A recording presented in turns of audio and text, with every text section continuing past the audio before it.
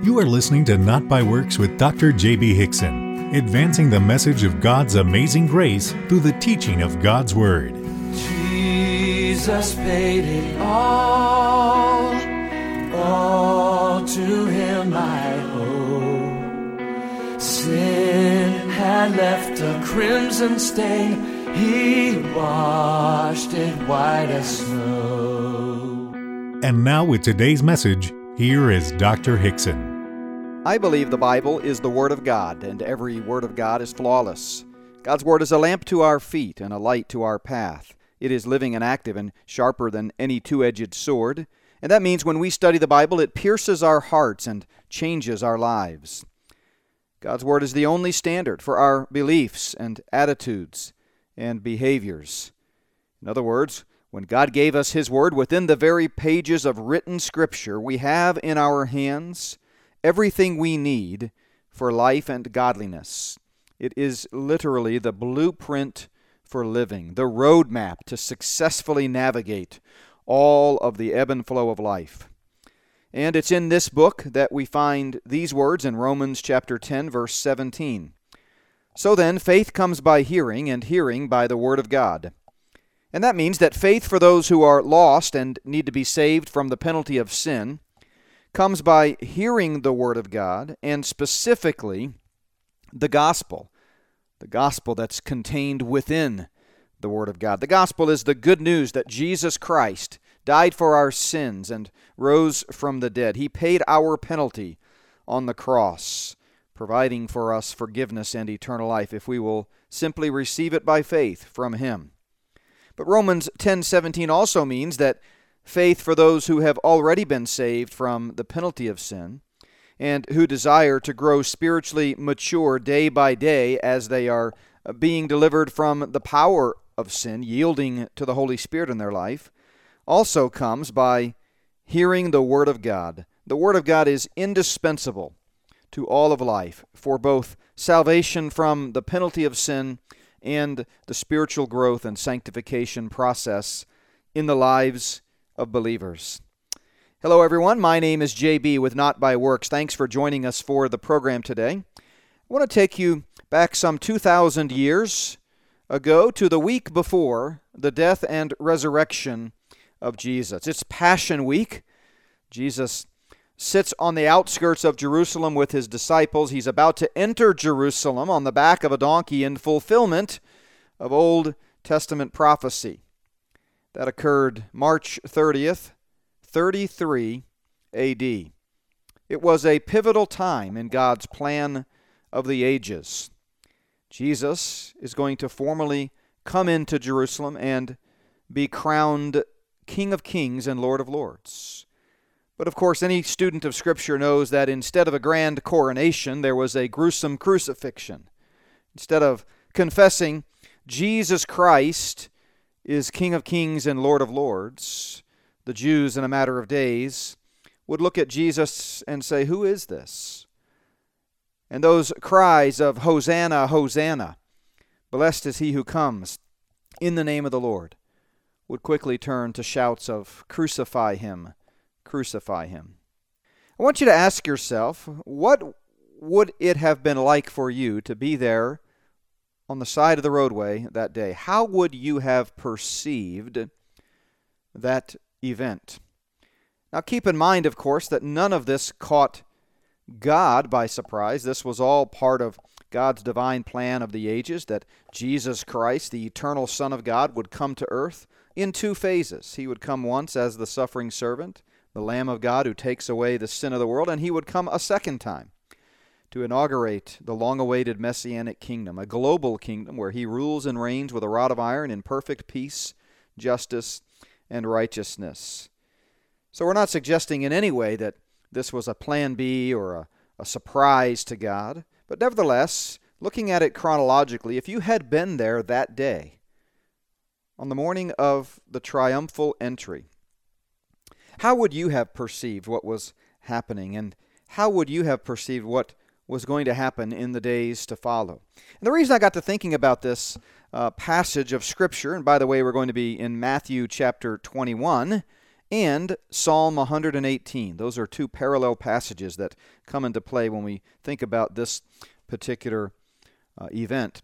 The reason I got to thinking about this is we are all very familiar with the famous verse in Psalm 118, verse 24, that says, "This is the day the Lord has made. We will rejoice and be glad in it." And we've all heard various iterations of this psalm in modern songs. We've seen them on posters. We've talked about them. We may have even said them ourselves. And I heard a song recently that paraphrased this verse this way. It said, "Today is the day the Lord has made. Let us rejoice and be glad in it." And I got to thinking about that phrase, and I thought, if the person singing that song really knew what Psalm 118, verse 24 meant, I don't think they would be singing "Today is the day the Lord has made." Because as I look up towards the sky as I was listening to that song, I did not see the Lord coming back in the clouds of heaven with power and great glory. I didn't see him regathering the children of Israel into the land supernaturally. I didn't see him throwing off the nations that had come against Israel. And I did not see him taking the throne in the rebuilt temple in Jerusalem in fulfillment of the Davidic promise of 2 Samuel 7:16. You see, Psalm 118 is a messianic psalm. And the verse that we all know so well, "This is the day the Lord has made, we will rejoice and be glad in it," refers to the coming of Christ to establish the kingdom. And so much of Bible study today comes down to just observing the context and understanding words in the sentence. And in this case, we have a pronoun, the pronoun "this." And if you know anything about pronouns in English, it works the same way in every other language. Pronouns have to have an antecedent. And what is the antecedent of "this is the day"? The text does not say "today is the day." The text says "this is the day." And the day that this is referring to is the time of the coming of Christ that happened in two phases, once when he was rejected, and once in the future when he will come back and the entire nation will receive him. Jesus himself quotes this psalm in Matthew 23 when he says to the Jewish leaders representing the first century unbelieving nation of Israel, "You will not see me again until you cry, 'Hosanna, Hosanna, blessed is he who comes in the name of the Lord.'" In fact, he actually says, "You will not see me again till you cry, 'Blessed is he who comes in the name of the Lord,'" leaving off the first two phrases there, "Hosanna, Hosanna." And one of the reasons that it discourages me a bit when we so flippantly sing this song and quote this verse without really understanding its true meaning is that we miss out on a vital truth of Scripture from Psalm 118. It's not so much that we're promoting some type of incorrect belief. It certainly is true that every day is made by the Lord, and every day is a day that we should rejoice. And yes, today is the Lord's day. It's a day that belongs to him, and we ought to live our lives to serve him faithfully. But when we quote this verse out of context, we are missing out on a powerful truth of Scripture, that this passage, originally when the quill hit the sheepskin under the inspiration of the Spirit, when this anonymous hymn writer penned these words, when God revealed himself to us and specifically what he wanted us to understand here in this passage, when we quote it out of context, we're missing out on that truth. And we're missing out on the wonderful truth that God is promising to come back again. Psalm 118 is part of the Hallel Psalms. The word Hallel in Hebrew means praise. It's where we get the English word hallelujah. And it was part of a larger section, Psalms 113 to Psalm 118. Later, the Talmud, which is sort of a commentary on the Jewish law, would call this the Hallel of Egypt. And in Jewish tradition, these psalms were sung in celebration of the children of Israel being released from Egypt. And they sort of retold the story of God's deliverance of Israel from Egypt. And so it's an interesting, when you look at the context, it's interesting what he's saying here. Let me pick it up 2 verses earlier in Psalm 118. We all know verse 24 very well. "This is the day the Lord has made. We will rejoice and be glad in it." But what's going on in the context? Verse 22 begins, "The stone which the builders rejected has become the chief cornerstone." The stone which the builders rejected has become the chief cornerstone. This was the Lord's doing. It is marvelous in our eyes. Just think about that for a moment. The stone that the builders rejected being, rejected, this, and now is becoming a chief cornerstone. And God's Word says this is a marvelous, marvelous thing. Now, if you go to Matthew 21, you find that this is exactly what we read in Matthew chapter 21. We see this quotation in verse 42 when Jesus says these words, "The stone which the builders rejected has become the chief cornerstone. This was the Lord's doing, and it's marvelous in our eyes." Now, what's the context of Matthew 21? Jesus has just rode into Jerusalem on the back of a donkey. A splattering of people lined the streets and cried, "Hosanna, Hosanna, blessed is he who comes in the name of the Lord." And Jesus, knowing their hearts, basically points out that they're making the same mistake that many do today. Many people are absent-mindedly singing that song, "This is the day the Lord has made." Without even realizing it, they're quoting a verse out of context. And that was what was happening in the first century. And Jesus knew, nope, not so fast, because the nation is going to reject me very shortly. And but someday, that rejected stone would become indeed the chief cornerstone of a worldwide kingdom. See, in Psalm 118, what we have is a reference to Jesus that is sort of compared to a stone, and these builders, which represent his adversaries, that later in the first century we would see this as representing the Jewish leaders. Remember, Psalm 118 is written about 1,000 years before Christ. And he's referring to those future national leaders who were jealous of Christ and actually betrayed and crucified him as these builders. And it's a common imagery, by the way. Whenever builders construct a stone building back in the ancient eras, they would discard many stones because they didn't fit. They weren't right. And Jesus essentially becomes like one of these discarded stones. But God will restore him to usefulness and give him a position of prominence in God's work. And obviously, this is going to happen when Christ comes back and takes the throne. So it will indeed be a wonderful day and a day to rejoice. And it will be the Lord's doing. Only the Lord can take and turn a rejection into an acceptance. Only the Lord can take a gruesome crucifixion and build out of it a grand coronation. And that's exactly what we see happening. So I want to take you back in your mind's eye to the roadside that day, and I want to give you 3 perspectives. And I want to encourage you to adopt the third one. But we see a couple of wrong perspectives as we think about the passage in Matthew 21 and Psalm 118 in context. As Jesus rode past on the back of a donkey and people were crying out to him, we see first the blind perspective. The blind perspective. Remember, Psalm 118 verse 22 says, "The stone which the builders rejected."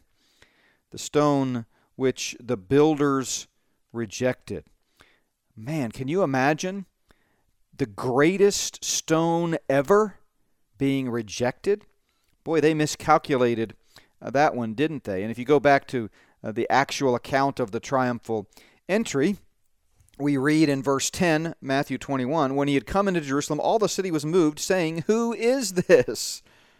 I mean, here he was riding on the back of a donkey in fulfillment of Old Testament prophecy, and yet they were still blinded to who he was.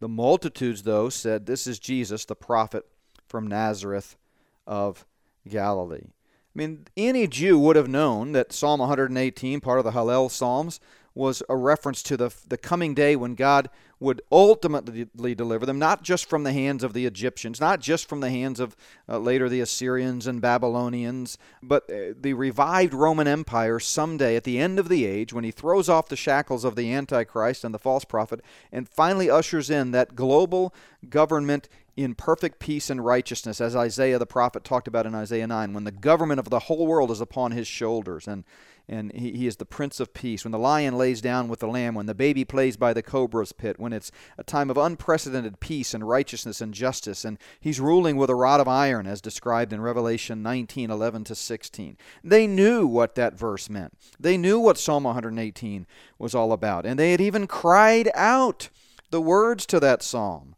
We see this in Matthew 21, verse 9. And yet, as he gets on into the city, many were there who said, "Who is this?" They were blinded.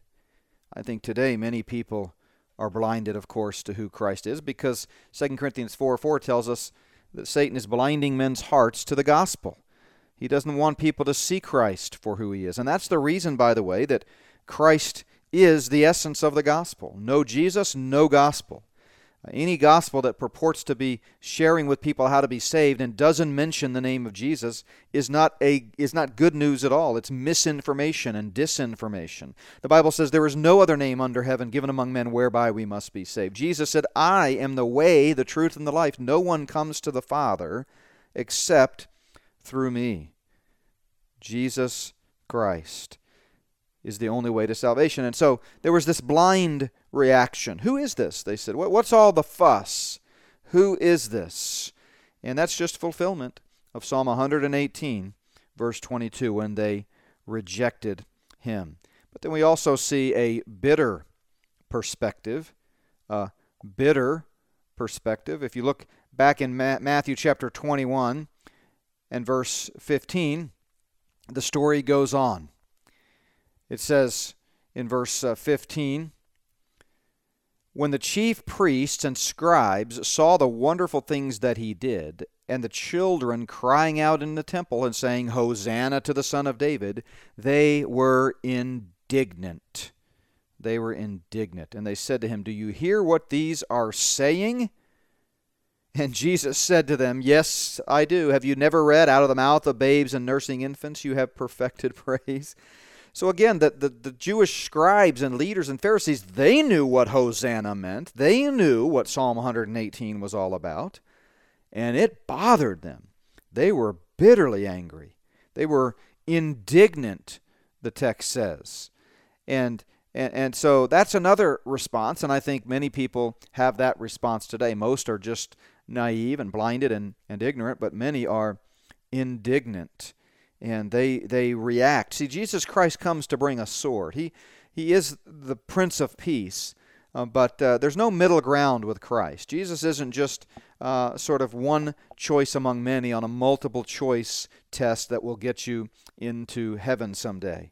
He's an exclusive means of getting into heaven. And God is a jealous God. And someone cannot come to Christ and say, "Well, I could choose Allah, I could choose Buddha, I could choose some other religion, but I'm going to choose Jesus Christ."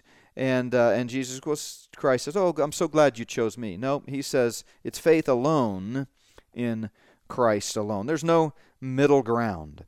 So the blind perspective is really ultimately just as bad as the bitter perspective. Those who are angry at Christ because they don't accept him for who he is. But then we see a third perspective, thankfully, and the psalmist talks about this in the rest of this little section, Psalm 118, verses 22, the last half of the verse, all the way through verse 24, and that is the blessed perspective. The blessed perspective. Remember, the stone that was rejected, it says, has become the chief cornerstone. This was the Lord's doing. It is marvelous in our eyes. This is the day the Lord has made, and we will rejoice and be glad in it. And the blessed perspective understands that the arrival of the King means redemption, redemption from sin. He's become the chief cornerstone. He's the one who would shed his blood in a matter of days in that first century Passion Week, and that blood would satisfy the wrath of Almighty God. 1 John 2:2 says, "He himself is the propitiation for our sins, and not for ours only, but the sins of the whole world." You see, sin demands payment. It demanded payment in the garden. That's why the animals were slaughtered to provide clothing for Adam and Eve after they sinned. And it has always been through blood atonement that sin is paid for. And Jesus Christ, yes, rode into Jerusalem to inaugurate the kingdom, and yes, there was a delay in that kingdom, but there had to be, because he is the Lamb of God who takes away the sin of the world. He's the only perfect man, the God-man, the one who lived a perfect, holy, sinless life and yet is without sin. So he could then take the sin of the whole world upon him because he had room on his shoulders to pay for the sins of others. No one else could. I couldn't pay for your sins, nor could you pay for mine, because we have our own sins that are weighing us down. But Jesus Christ, the perfect God-man, paid the price for the sin of the whole world and purchased redemption for us.